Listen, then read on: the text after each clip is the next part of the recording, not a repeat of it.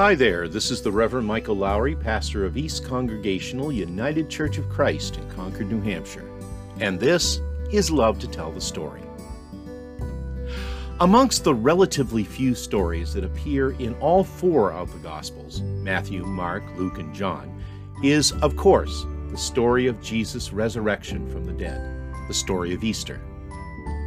But in each account, while it's the same story, it's different. Granted, different in small ways that don't lessen the impact of the story, but it's different nonetheless. Matthew, for instance, is the only account of the four that speaks of a violent earthquake. Jesus himself only makes an appearance in Matthew and John, and there's some question as to who and how many actually came to the empty tomb that morning. To wit, Mary is all alone in the garden in John, having been left there by two of the disciples. But as Mark tells the story, there are three women who came to the tomb, including Mary. And speaking of Mark, there's the matter of how those three women fled the empty tomb in, as Mark puts it, terror and amazement, as though they were afraid of Jesus actually having risen from the dead. Well, on this particular Easter Sunday, that's the version of the resurrection story we're going to look at. It's a message entitled, Afraid of Easter, and it's based on those first 8 verses of Mark chapter 16.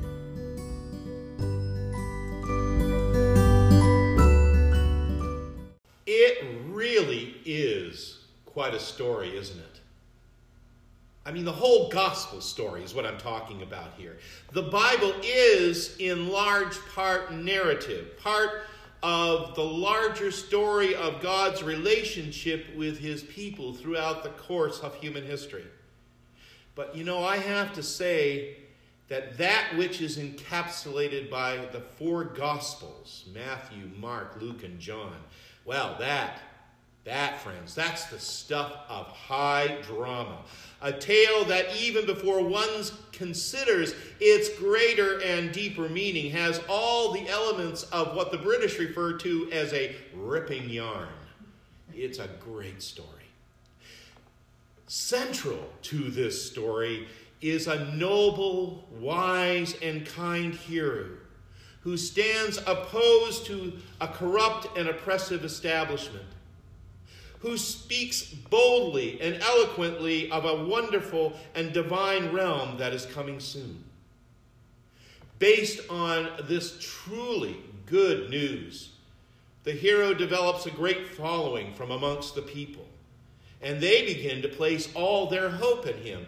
And indeed, for a great while, great things, some might even say miraculous things, were starting to happen. The blind, they're having their sight restored. The sick are being healed of their diseases. And the poor, the dispossessed, all those by whom worldly standards were ever on the fringes of life, suddenly now they're being welcomed in, forgiven of sin, and set free. It was true. Wherever the hero was near, amazing, life-changing things were always taking place. And before long, the crowds around him were growing so large that when the hero made his entry into the city, the event took on the air of a coronation. But then, the dreams of his followers are shattered when the hero is brutally and unjustly murdered at the hands of the authorities of his time. And afterward, his friends, whose spirits by now are irreparably broken, flee in fear for their own lives. The hero is dead. The story is over. Except it isn't. Just when everything seems at its darkest, just when there's no hope left at all, the hero bursts forth from the grave, victorious and vindicated by none other than God. And moreover, his followers joyfully discover that their hero is alive. And this realization instills within them new confidence, new hope, and they are empowered to go boldly into the world, proclaiming the hero's good news of salvation. That's the story of Easter, friends. And you know what? You can almost hear strains of the Alleluia chorus rising to a crescendo as we tell it. Because you know what? That's our story, friends. That's what all the singing and shouting is all about, and it is what we have come here this morning, from wherever we are, to celebrate this morning. It's Easter, the day of resurrection, the time in which Jesus is alive and the whole gospel story comes to an end in joy and in triumph. Or does it? Did it not seem to you, as it did to me, that our reading for this morning, as Cindy read it to us, didn't really jibe with that synopsis I just offered? To begin with, you see, Mark's version of the story only allots a scant 8 verses to the resurrection. It almost comes off sounding like a mere footnote to the rest of the gospel story.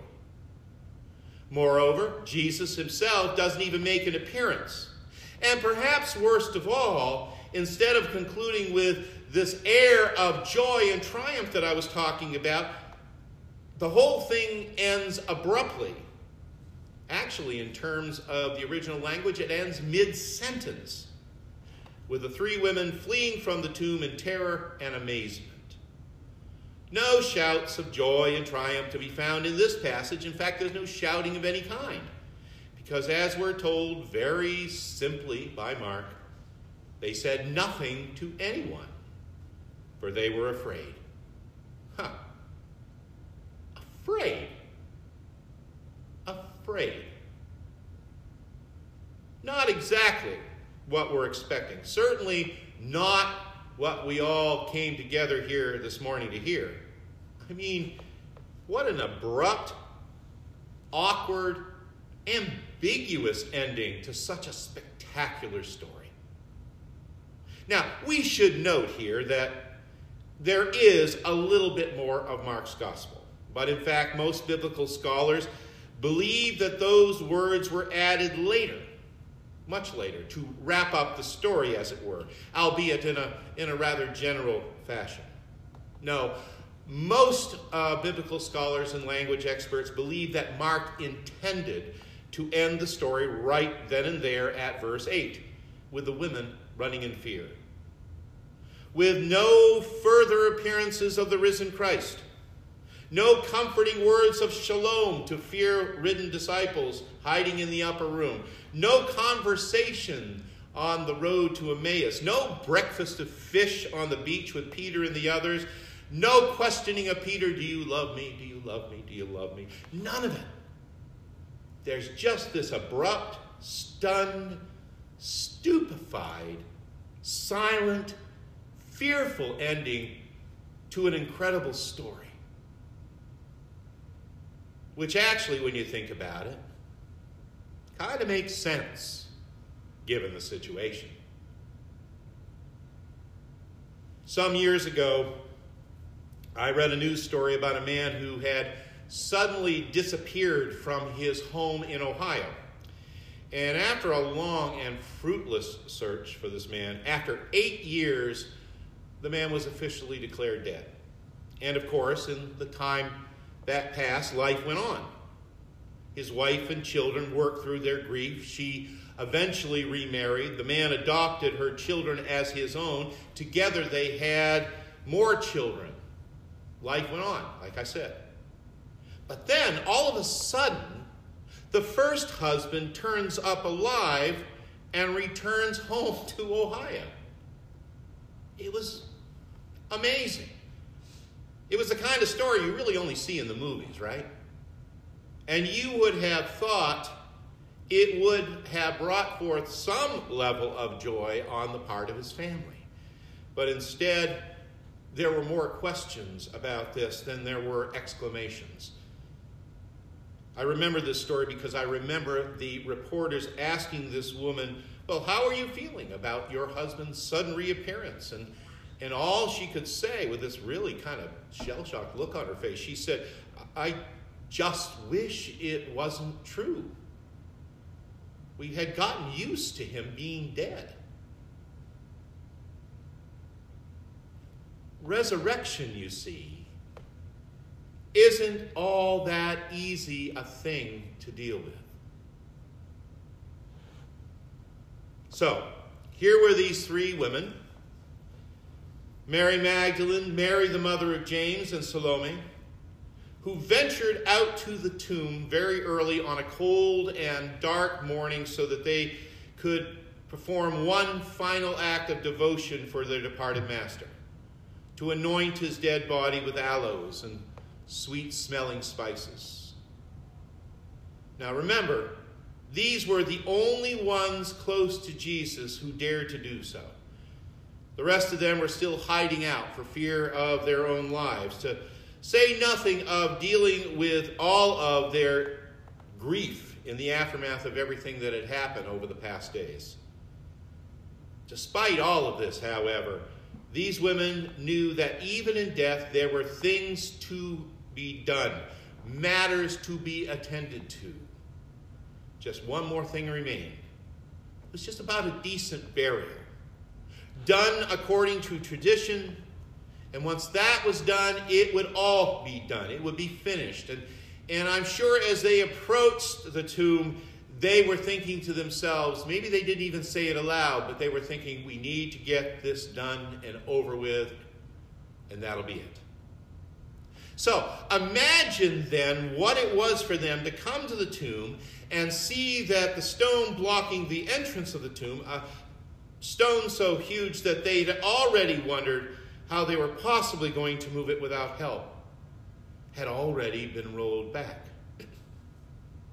And then entering the tomb to investigate, to find there, as Mark puts it, a young man dressed in a white robe, who, as Mark also puts it, alarmed them, scared them.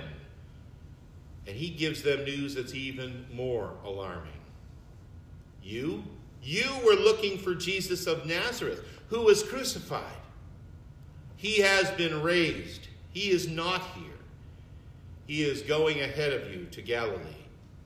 There you will see him, just as he told you. Now, given that kind of news, it's no wonder that they all ran from that place in terror and amazement. To put it bluntly, this wasn't how it was supposed to go. They'd come to pay their respects one last time to poor Jesus, to say goodbye, bring some closure to it all. Because, well, that's what you do when somebody dies. Death is the end, after all. It's the one great equalizer, the one thing that no one can avoid forever. Death represents, you see, the ultimate defeat.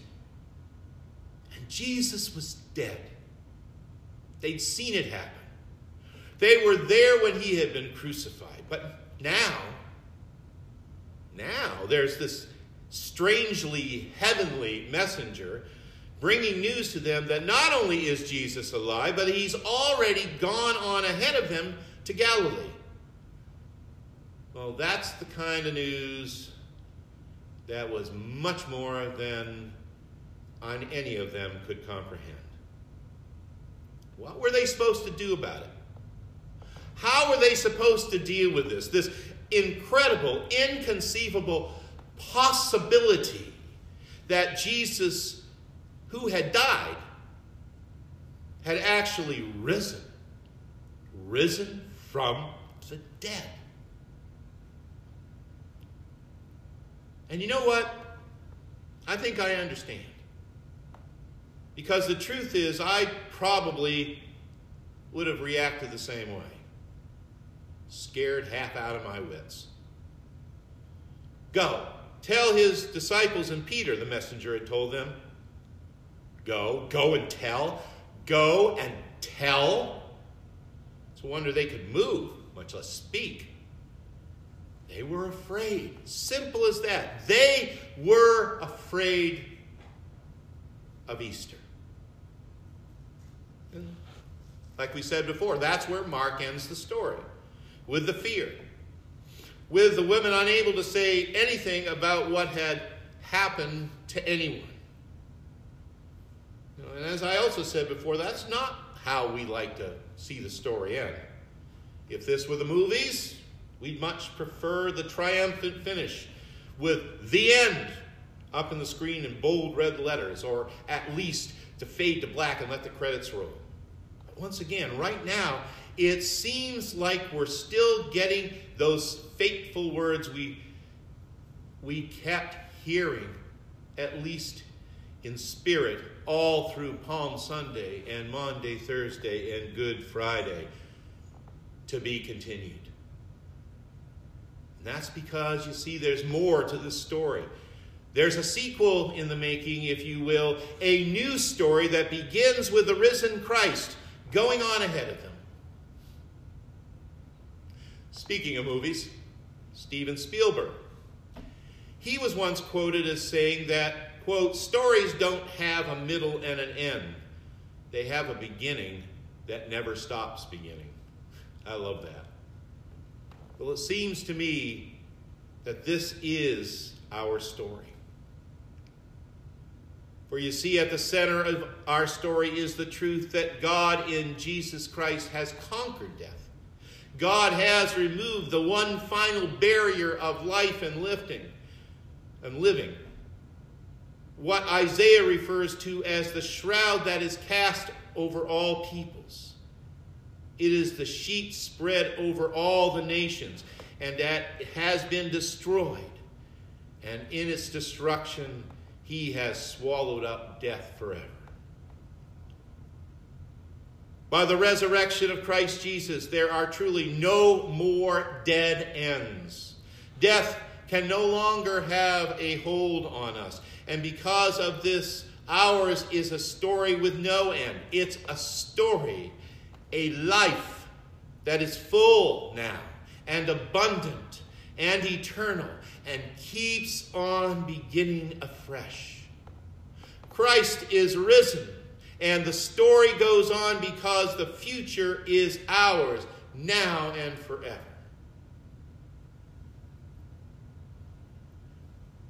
Beloved, our salvation does not come in some twisted notion that if we somehow manage to do everything we're supposed to do in just the right way and in just the right time, we might just squeak by and achieve righteousness before God. That's not about what our salvation is about. That part has already been done for us. By his death on the cross, Jesus already paid the price for our sin. That is, our not being able to do what is right before God. Indeed, by his resurrection, we are shown beyond any kind of doubt that we are loved and utterly cherished by God now and forever, and hallelujah and amen for that. But this does not mean that our story is over. For the world that God so loves, and certainly not for you and for me who God loves. Once again, all through this year, we have, in this Lenten season, I've been talking here about our shared journey to the cross and how that journey ultimately does not end at the cross, but eventually comes to the empty tomb. But here's the thing. Even there at the empty tomb, even now as we are confronted with a risen Lord, it turns out that our journey is far from over. Resurrection, you see, doesn't end the story of our discipleship. Our walk with Jesus is far from finished. On the contrary, that walk is just now beginning. See, that's the thing about our reading today. That's the thing really about every telling of this wonderful, amazing, triumphant tale. In every version, the disciples eventually encounter the risen Christ. And then he sends them forth with what that little coda in Mark refers to as, quote, the sacred and imperishable proclamation of eternal salvation. Basically what we call the Great Commission. And so it is for us. We come to this day, we come to this place in Easter joy. But that's not where it stops.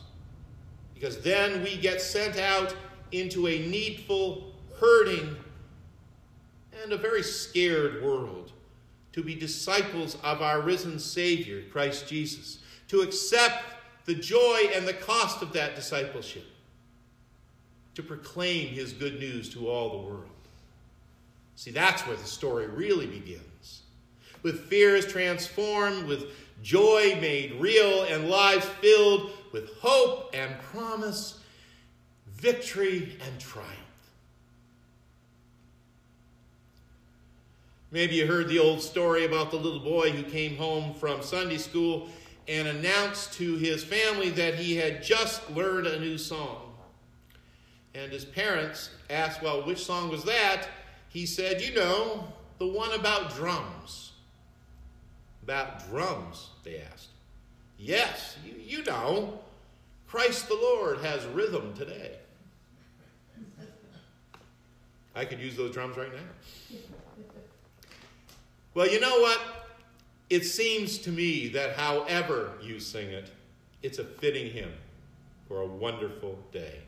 For the risen Christ in his victory over death has set a new pulse, a fresh beat for our lives, yours and mine.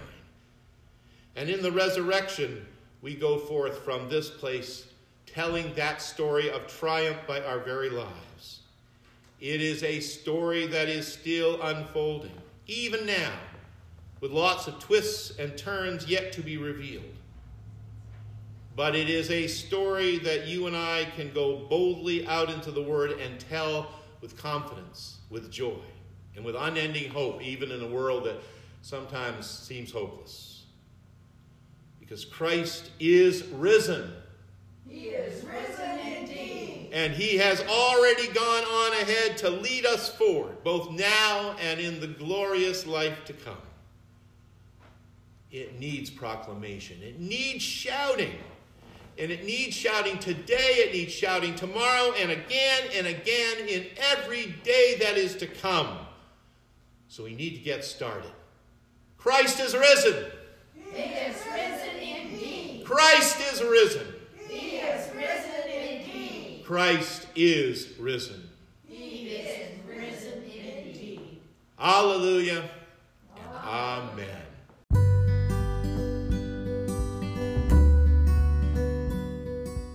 And that's the message entitled, Afraid of Easter. It was recorded as part of our April 4th Easter Sunday online service of worship at East Church, to which, by the way, you are always invited to join us live. It happens each and every Sunday morning at 10 o'clock via Facebook Live on our East Congregational Church Facebook page. We would love it if you could share in our worship with us. And with that, we're at the end of this episode of Love to Tell the Story. This is Michael Lowry, and I do thank you for listening today. And until next time, happy Easter. And may God bless you with a great day every day. Talk to you soon.